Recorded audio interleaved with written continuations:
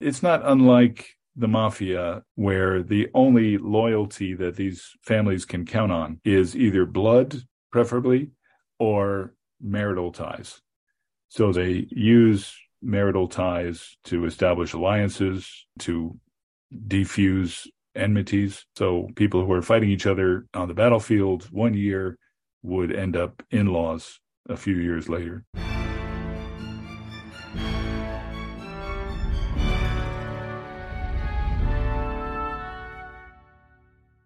Hello and welcome to the Aspects of History podcast. My name is Oliver Webb-Carter and I'm the editor and your host.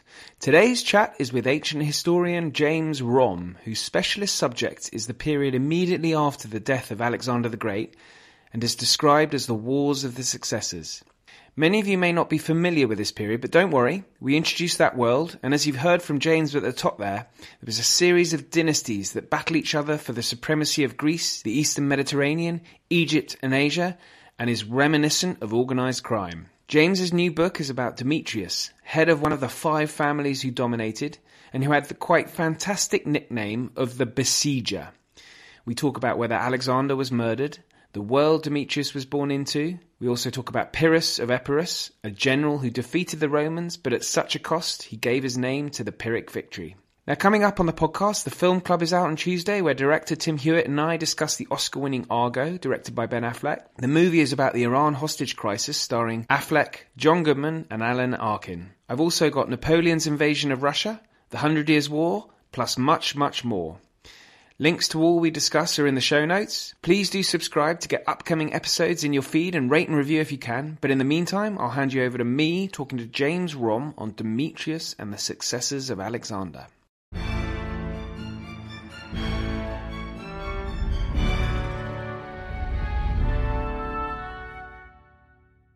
James Romm, welcome to the podcast. It's a real pleasure and an honour, I have to say, to have you on, because I'm a huge fan of yours, having read Ghost on the Throne and now Demetrius, Sacker of Cities. So thank you for joining me. Well, thank you for having me. It's a pleasure. And this book is Demetrius, who's a fantastic character from the Wars of the Successors, which I've got to admit is a bit of a sweet spot for me in the world of ancient history, because it's so fascinating. And I think the whole Game of Thrones thing has slightly been overused. So I shouldn't have even mentioned that. But it is this period of history in the immediate aftermath of the death of Alexander is, well, not very well known, but hugely fascinating. You've studied this period for a long time. Did it draw you in, or did you sort of end up by accident? Why is this period of history so interesting to you?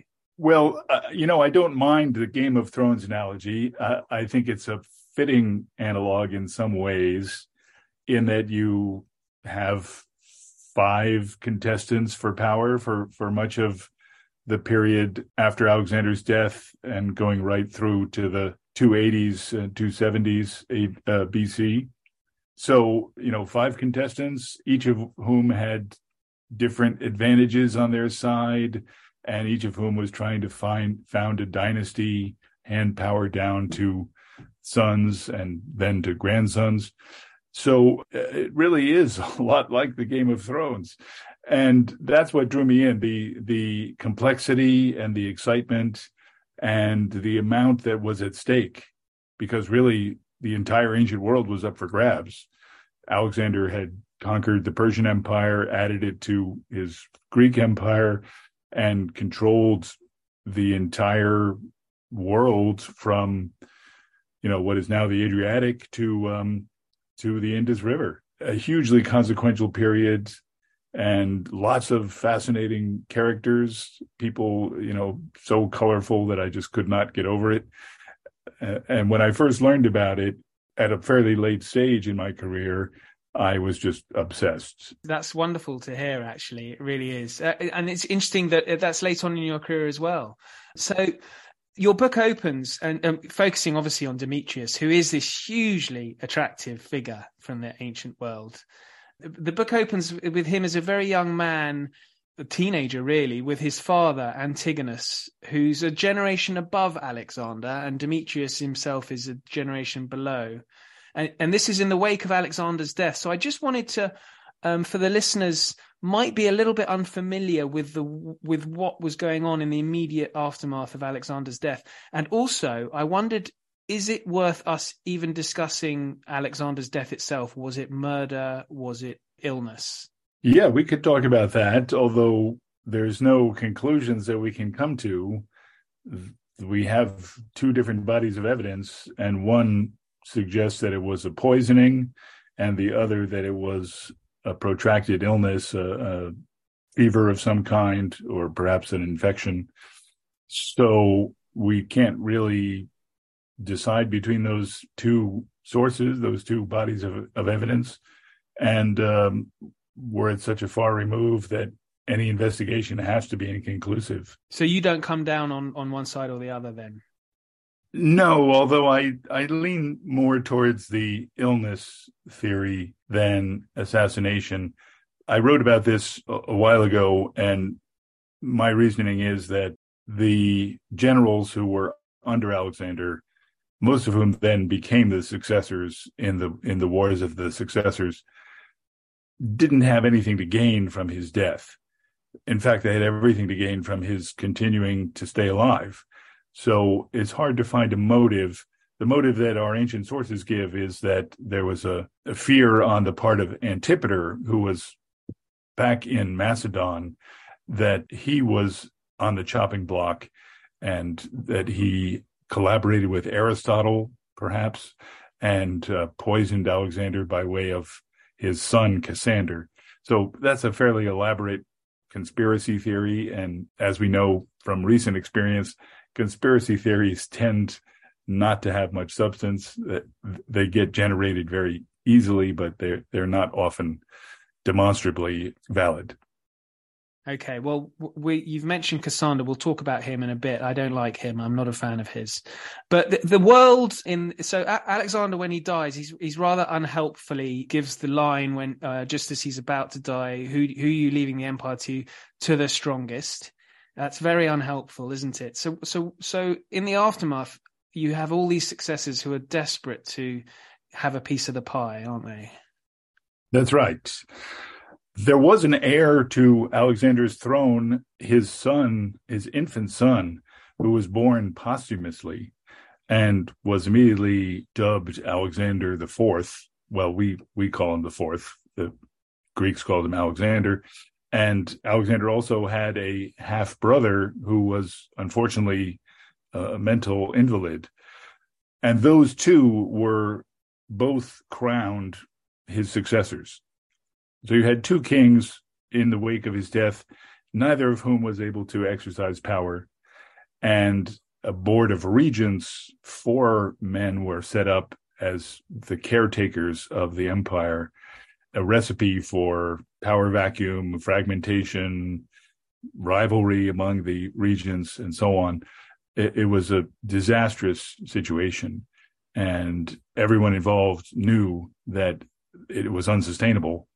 So very quickly, they began to tear off pieces or establish power bases from which they could operate as independent rulers. And Demetrius he's a little bit young at this stage, but his father becomes quite a significant player, which he hadn't been during Alexander's invasion of the Persian Empire, had he? No, he had been sidelined by Alexander. Speaking of Antigonus One-Eye, who, as you said, was a generation older than Alexander. He was in his 60s at the time of Alexander's death. And Alexander tended not to trust people of that generation, his father's generation, basically. He liked to work with his peers. So Antigonus had been sidelined to a rearguard post in what is now Turkey. But he had enormous talent and ambition and didn't like being sidelined. But as soon as the chance came to step forward and claim his place in the limelight, he did so and relied largely on his son Demetrius, who was only a teenager at the time Alexander died, to do his bidding, carry out some of his missions, and serve as the public face of what he hoped would be his dynasty. And they had Demetrius and his father Antigonus had quite a close relationship, didn't they? Which is a little bit unusual during that time. Yes, Plutarch remarks on how rare it was for a father who was trying to be a dynast to trust his son, because sons regularly bumped off fathers in this era. And he tells a story about how Demetrius came home from hunting carrying his spear and just walked blithely into the throne room, or into the room where Antigonus was holding court, and kissed his father hello, and nobody was afraid. There was no fear of assassination. And he thinks that is rather remarkable for that time. So, yeah, the Antigonid family, Antigonus and his descendants, had a reputation for warmth and loyalty that was uncommon among dynasts. And in fact, Plutarch says that down to the 5th generation in the 2nd century BC, there were no assassinations in the family line. And so with the existence of Alexander the Fourth and his half-brother, when you say he's mentally deficient, does that mean do we know what that really means? No, it's not clear what he suffered from that made him unable to rule. We do hear stories about him speaking and reacting, rationally, but we also hear that he suddenly became violent in an inappropriate way. So I think most scholars assume that he had a, developmental deficiency of some kind. The rumor at the time was that Olympias, Alexander's mother, had poisoned his mind to prevent him from being a rival for her son's throne. She was counting on Alexander to succeed Philip, her husband, and didn't want any competitors. But we don't know anything about that. It's probably just another conspiracy theory. So Antigonus and Demetrius make quite a great, they're a great team together, really, aren't they? But they have a fascinating rivalry with another successor, Eumenes, who's only on the scene for a little bit. And I always find Eumenes another hugely attractive figure who starts out as a bit of a swot. He's a learned man. He writes letters for Philip and then Alexander. But then he sort of has a career change and becomes a brilliant general. Yes. So my earlier book on the Successors, Ghost on the Throne, which you referenced, centers largely around Eumenes, because for the first 7 years after Alexander's death, he seemed to have the most promise of holding the empire together, keeping it united under the reign of Alexander the Fourth. And that does make him an attractive figure. He was the loyalist, if you like, the consigliere, if you're thinking in organized crime terms, which one can't help but do in this period. He was outside the royal line and non-Macedonian. He was a Greek and therefore not eligible for the throne himself, but wanted to hold it for Alexander the Fourth until he could come of age, maybe at 13 or 14. And Antigonus being on the other side, being on the side of the regency, if you like, how should we say, those who wanted to establish a new power center outside the royal family. Antigonus became the agent of that group and was tasked with bumping off Eumenes. And the two of them had a long duel, goes on through much of Ghost on the Throne, the 7 years after Alexander's death, which resulted finally in the victory of Antigonus over Eumenes. Well, Demetrius, I really warm to Demetrius because he implores his father doesn't bump off Eumenes and to treat him honorably. So, I mean, that does show a certain, maybe a youthful naivety, which the elder Demetrius probably wouldn't have done. I don't know. Demetrius must have sort of changed over his life, didn't he, as his circumstances changed, his character? Perhaps. Yes, we do hear that when Antigonus captured Eumenes and had him as a prisoner and was planning to assassinate him, to execute him at the strong behest of his army, that Demetrius stood up for keeping Eumenes alive and making him an ally. And I don't know if that sprang from some kind of humanitarian impulse or simply good politics, because Eumenes was a very talented general, and if he had been incorporated into Antigonus's army, along with his loyal troops, that would have enormously strengthened their position. This happened once before, that Antigonus had sought an alliance with Eumenes once before on the grounds that the two of them would make an amazing team. And that fell through, but Demetrius was, I think, still hoping that it could happen.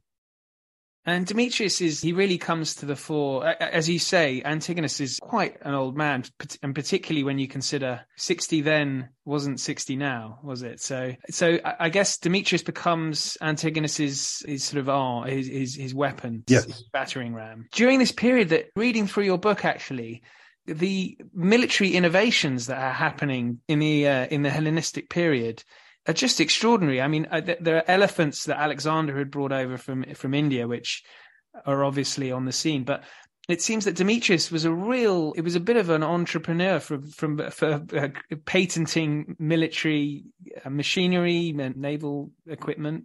Was this from Demetrius himself, or were they all at it? A lot of them were at it, and it had started really with Philip, Alexander's father, who started using artillery weapons in new ways, torsion catapults that could fire, good-sized stones at city walls to help break them down.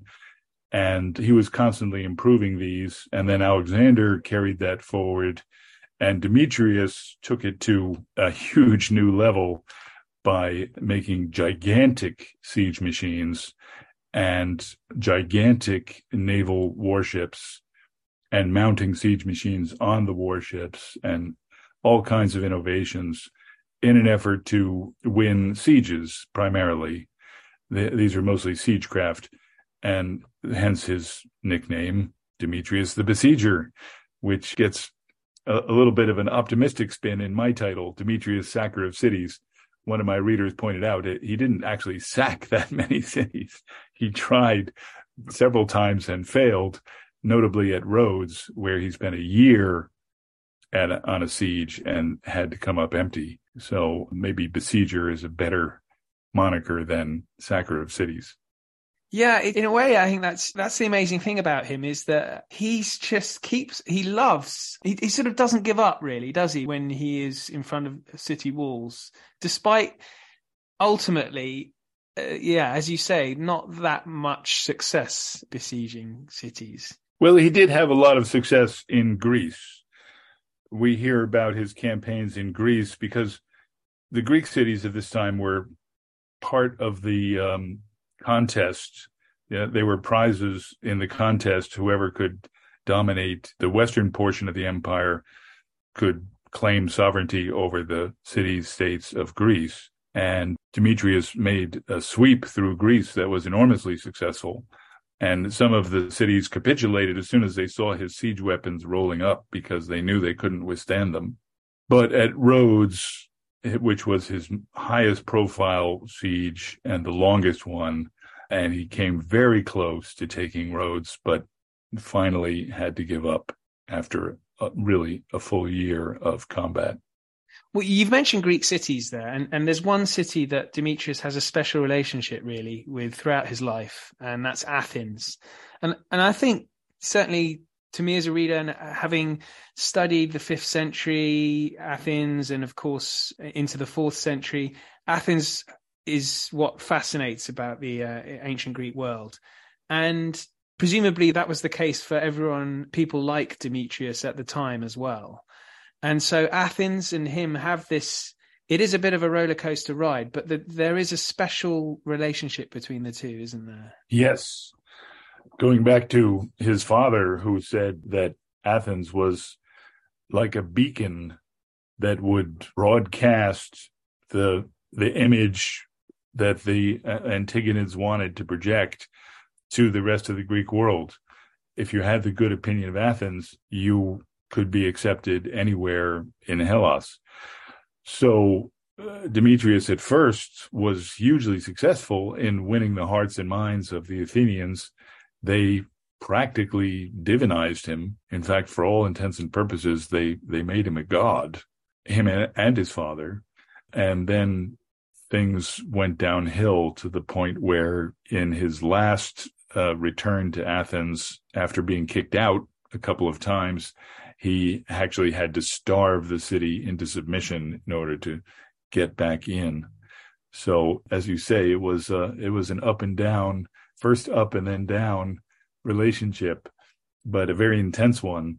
And Athens was always the prize that he most coveted in Greece. But even with the ups, I can sense this sort of scholarly disappointment in your book with the city of Athens as it deifies Demetrius, because Democrats such as Demosthenes and before that Pericles would be spinning in their graves, wouldn't they, if they knew that this is what Athens had become? Yes, and Demosthenes' nephew, Demochares, was on the scene, was a political figure during this whole to and fro between Athens and Demetrius, and was horrified at how the Athenians were behaving, and actually was exiled, was banished by the assembly in order to appease the pro-Demetrius faction. Yes, Athens had been a democracy until the time of Alexander, and marginally was still a democratic constitution, but the forces of, I hesitate to say autocracy because that's become such a dirty word, but of royalism were so strong in the period after Alexander's death that Athens was swept along with the tide. And when they saw a strong man that was appealing, in part just because he was so good looking. Very important. Very important for the Athenians to have a beautiful and youthful figure to adore. They just fell for him hook, line, and sinker. Do you think if Plutarch had paired him up, not with Mark Antony, a Roman, if he'd paired him up with another Greek, do you think Alcibiades would have been a good selection? Yes, he has a lot in common with Alcibiades. Alcibiades, who was also famously handsome, desirable for other men, and incredibly talented and incredibly ambitious, and also had a love-hate relationship with the city where they adored him and then they kicked him out, and then they adored him again and then they kicked him out again. Yeah, it's wonderful. Wonderful stuff. I just wanted to briefly talk about the world of the Successors. And so I'm sure you'll correct me if I get this wrong, but there are 5 main power bases, really. Egypt under Ptolemy, Macedon under Cassander, Thrace is ruled by Lysimachus. So that's sort of between northern Greece and Asia Minor. Asia Minor itself and Syria is under Antigonus and Demetrius. But then we see the rise of Seleucus in the Asia landmass of Iran and Mesopotamia. Well, the big change that occurs during the period of Demetrius's life is that the Antigonid power base, which once was all of Asia up to the Indus River, is slowly whittled away by Seleucus, who establishes a base in Babylon and works his way westward and finally takes over virtually the entire Antigonid kingdom, that is the Asian portion of the former Alexander's empire. And at that point, Demetrius is sort of left homeless, left without a power base, and has to resort to a naval strategy of taking to the seas and dodging from one port to another to rebuild his power. Well, they're all Macedonian, and so the kingship of Macedonia changes hands as well. But to start off with, Antipater dies because he's quite old, and then eventually his son takes over, who you've mentioned before, Cassander. Now, I mentioned I don't like Cassander. I really do not. I find this man detestable, and he is responsible for ending the Argead line, isn't he? Yes, in that he had Alexander IV killed and his mother Roxanne killed, and then eventually Alexander's illegitimate son Heracles So he bumped off anyone who could claim a blood connection or a marital connection to Alexander. He also killed Olympias. Yes, he had Olympias killed after a civil war in Europe. Now, of course, you're a hugely distinguished historian, and you wouldn't make the mistake of taking a like or a dislike to someone like Cassander. But I wanted to know what your view of him was. Yeah, I think anyone who studies this period has a dislike of Cassander, I think largely because of the murder of Alexander IV. I mean, this was a young man who was born after his father's death.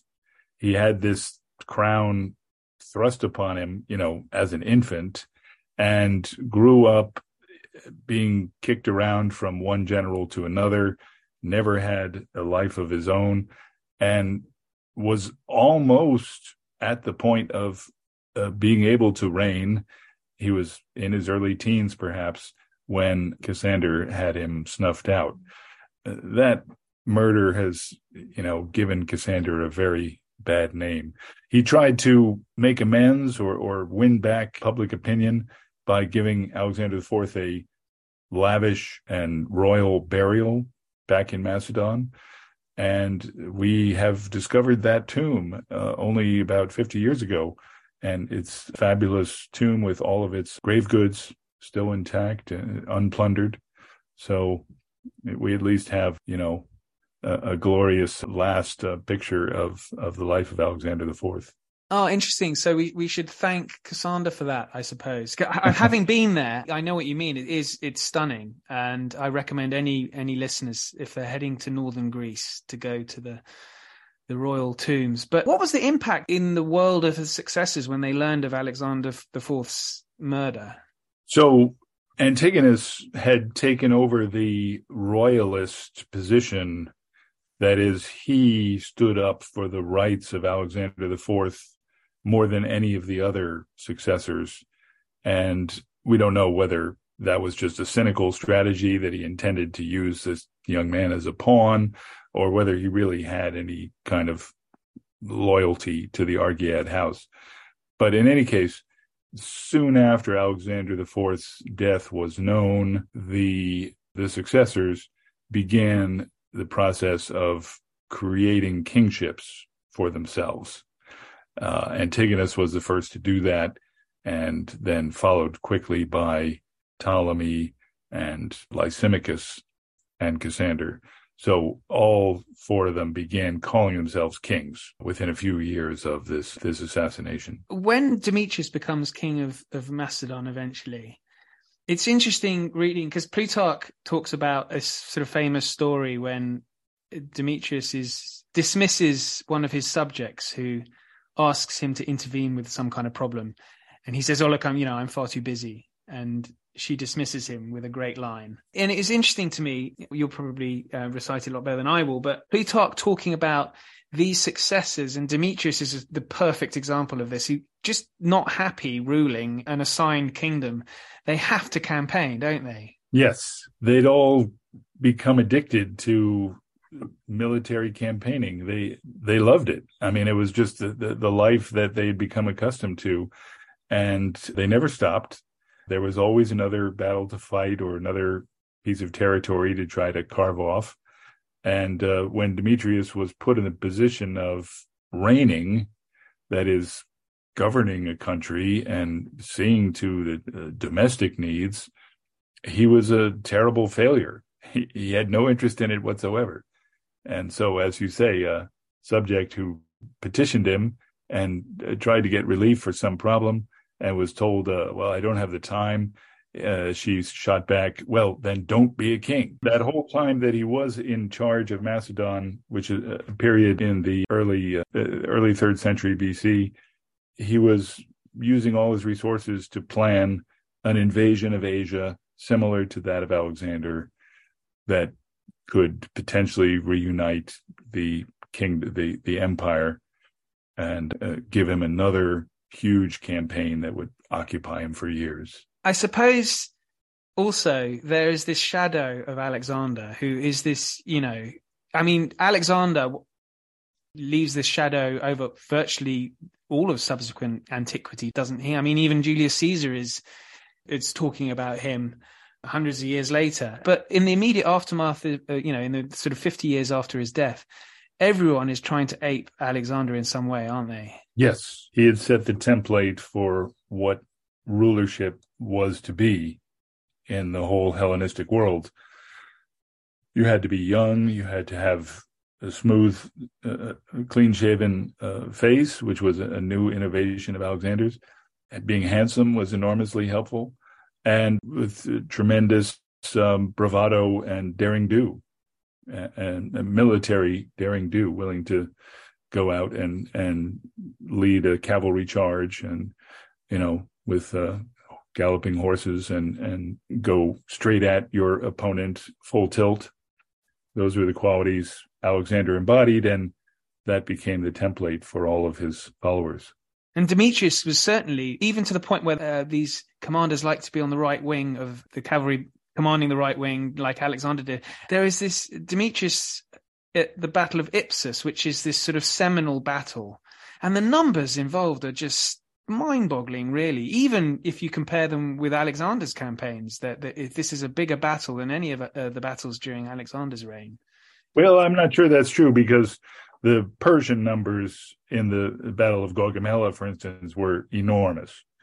But you're right that it was certainly the biggest number of European troops that were ever on the field against one another up to this time. It was was it 80,000 on each side, roughly? Something like that, yeah. Which, I mean, one wonders how they fed them. It's extraordinary. Well, this was provisions were a big problem. There was a point at which one army started to lose troops because of inability to feed and to pay such large numbers.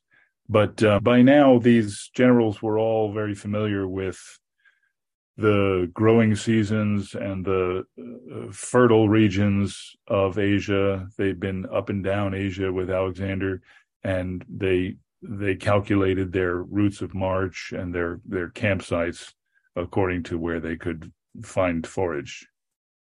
Well, with Demetrius, such is the nature of life. As he's getting older, he's no longer the sort of great hope of the successors, and a new rival emerges, one who many people actually think of as the greatest general of the ancient world, certainly up until Julius Caesar, don't they? I mean, Hannibal obviously is in there, but I'm talking about Pyrrhus here, Pyrrhus of Epirus. Yes. What's your view on Pyrrhus? Well, Pyrrhus is an attractive figure. He stood up to the Romans, and we like that. And the Hellenic side of things. I'm with you on this. Can't help but feel attracted to someone who stands up to Rome. But yes, so Pyrrhus was initially on Demetrius's side. He was Demetrius's right-hand man initially, but soon developed his own ambitions and his own power base, and became a rival and an enemy, and very successfully in one of Demetrius's later campaigns peeled off troops from Demetrius's army because he was the more attractive leader. He was the more Alexander-esque of the two, even though Demetrius had made that his stock in trade, his resemblance to Alexander. Pyrrhus was better at it, and by that time was also younger. He was closer in age to what Alexander when he died, and was a big draw for defections. The other thing we should mention, actually, is that with all these dynasties I suppose it's quite a small part of the world, they're all marrying relatives off each other. But Demetrius does have this incredibly, quite a powerful marriage with Phila, but they're married for a long time, even though he has, I don't want to imply it's some kind of passionate love affair that they adored each other, but because he marries a number of times, doesn't he? But his marriage with her is quite unusual. I got the impression. I don't know what your view is on that. Well, it's hard to say what's usual, because this is the first period in which the Greeks start practicing polygamy. The Macedonians had always allowed polygamy for the king. So Philip, we know, had 7 wives. But now it becomes a more widespread practice for those who can claim kingship. So Demetrius, as you said, marries several times and also has a famous love affair with a very hot lady of her day, a woman named Lamia, whose nickname was Lamia. But Phila stayed loyal and supportive and affectionate, we assume, all through his multiple marriages and affairs, and brought up their 2 kids very skillfully so that they both became dynasts or helped found royal houses elsewhere after Demetrius's death. So it was regarded as like Demetrius's relationship with his father, it was an unusually solid and stable relationship for its time. It's such an incestuous world during that period, because all the successors, all their daughters are marrying sons and left, right, and center. I mean, it's very as a historian, is it quite difficult to keep track of who's who? Do you have a spreadsheet or a map for a family tree somewhere? Well, I mentioned in the book that it's impossible to produce a genealogical table for this period because, as you say, the interconnections are so complex. You need a 3D model to illustrate it. So, yes, I've done my best to keep everything straight for the reader. It's not an easy job, and it doesn't help that the names all get reused. So you have multiple Ptolemies, and you have multiple Seleucuses. They proliferate. But it's not unlike the mafia, the analogy I drew earlier, where the only loyalty that these families can count on is either blood, preferably, or marital ties. So they use marital ties to establish alliances, to defuse enmities. So people who are fighting each other on the battlefield one year would end up in-laws a few years later. Now, I wanted to ask you, and I don't know how much of enthusiast you are of counterfactual history. You might not like it at all. Do you go in for it in any way? I'm willing to give it a shot. Okay, well, I was thinking, because some historians don't like it, but some do. So I was thinking, had Alexander not died of illness, and I think Arabia was next on his hit list. Mm-hmm. Let's assume he took out Arabia fairly comfortably. That might be a big assumption. Was Rome and Carthage next on his list? Well, Rome was barely on his radar, being only a small power at that time. But yes, he planned to march across North Africa, which meant having to deal with Carthage, and establish a Western segment of his empire that would have been almost as extensive as his eastern holdings. And so that would have meant that Rome would have probably not grown into the world power that it was. It would have maybe been a province of a Macedonian empire. And what happens from there is anyone's guess. But I think we can safely say that history would have looked a lot different. It certainly would. Wow. I'm just trying to imagine what, there would be a lot more, I don't know what there would have been a lot more of. We might have had a lot more Greek roots of the English language than Latin. Greek might have been the lingua franca all the way to the Atlantic. Fascinating. Well, James, look, this has been a real pleasure talking to you. Demetrius, I don't want to go through his entire life bit by bit because people should read the book, because it's the series that you've done, they're all quite short biographies, aren't they? We've had Peter Stothard on talking about Crassus a few months ago. It's a wonderful series, and you're the curator of this series as well. So I wanted to thank you for that, because they're such a joy to read. They're very short, under 200 pages, and this opens up a whole world to many who are probably unfamiliar with the world in the aftermath of Alexander the Great's death. Well, I hope that's true. The series is designed for general readers. There are very few footnotes or apparatus, and lots of help for people who are not so familiar with ancient history. So I hope it opens those doors. And as you say, it will continue for a good long while. We have almost 20 books in the pipeline at this point. It's a joy to hear. Well, James, thanks so much for your time, and best of luck with the book. Thank you so much. Thank you for having me. Thanks so much for listening. Links are in the show notes. And as I mentioned at the start, coming up, I've got Napoleon's invasion of Russia, the 100 Years' War, and our film club. If you can please tell others about the podcast, I'd be hugely grateful. But until then, thank you and good night.